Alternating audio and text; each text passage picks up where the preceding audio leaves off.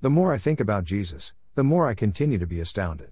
What follows is just one example that makes me shake my head in wonder. When Pilate had Jesus punished, the Roman soldiers were whipping the creator of the universe. What a mind-blowing thought. What is this Jesus, whom Christians follow, like? What are his characteristics? As stated above, he is our creator. He created you in the womb. As you were being formed, he gave you whatever talents and gifts that you possess. You didn't design yourself in your mom's tummy. You didn't decide anything at all about your looks, intelligence, or giftedness. For you formed my inward parts, you knitted me together in my mother's womb. Psalm 139:13. 1. Not only did he create you, he created everything that exists. Mass. Spacetime.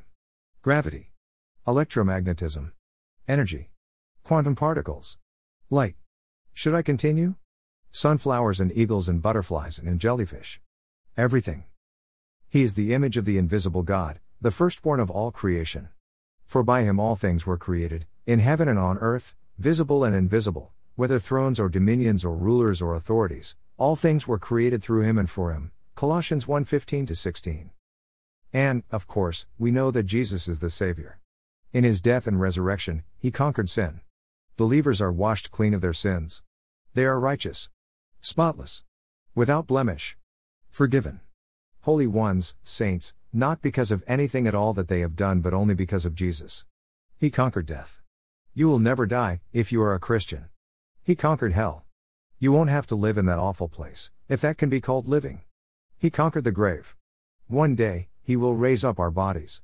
Death no longer has dominion over him, and death will no longer have any dominion over us, no vestige or aspect of it. He conquered the devil. We are no longer his slaves. However, this Creator and Savior is also our King. He is not just a king, he is King of all kings.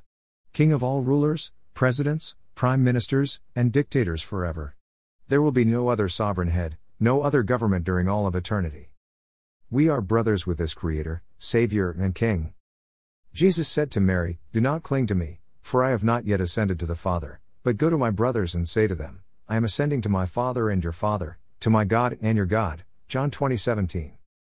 We are friends with this Savior, King, brother, and Creator, if we are obedient, I should add. You are my friends if you do what I command you.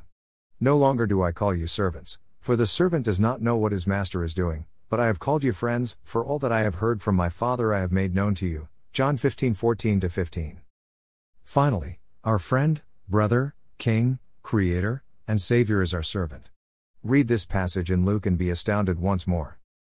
Blessed are those servants whom the master finds awake when he comes. Truly, I say to you, he will dress himself for service and have them recline at table, and he will come and serve them. Luke 12:37. Don't think that Jesus just took this servant role for the brief time he walked on earth. No, Jesus has always been a servant. That is part of who he is. If we don't let him wash our feet, we have no share with him. John 13:8. Our God, our Jesus, is beyond our comprehension. How can a Christian not glorify him? Not praise him? Lord Jesus, we praise you. You are the Almighty, living God, Creator of all things, the one who took away the sins of the world. All scripture quotations are from the Holy Bible, English Standard Version. 2016. Wheaton, Illinois, Crossway Bibles. Give courtesy Bing Images.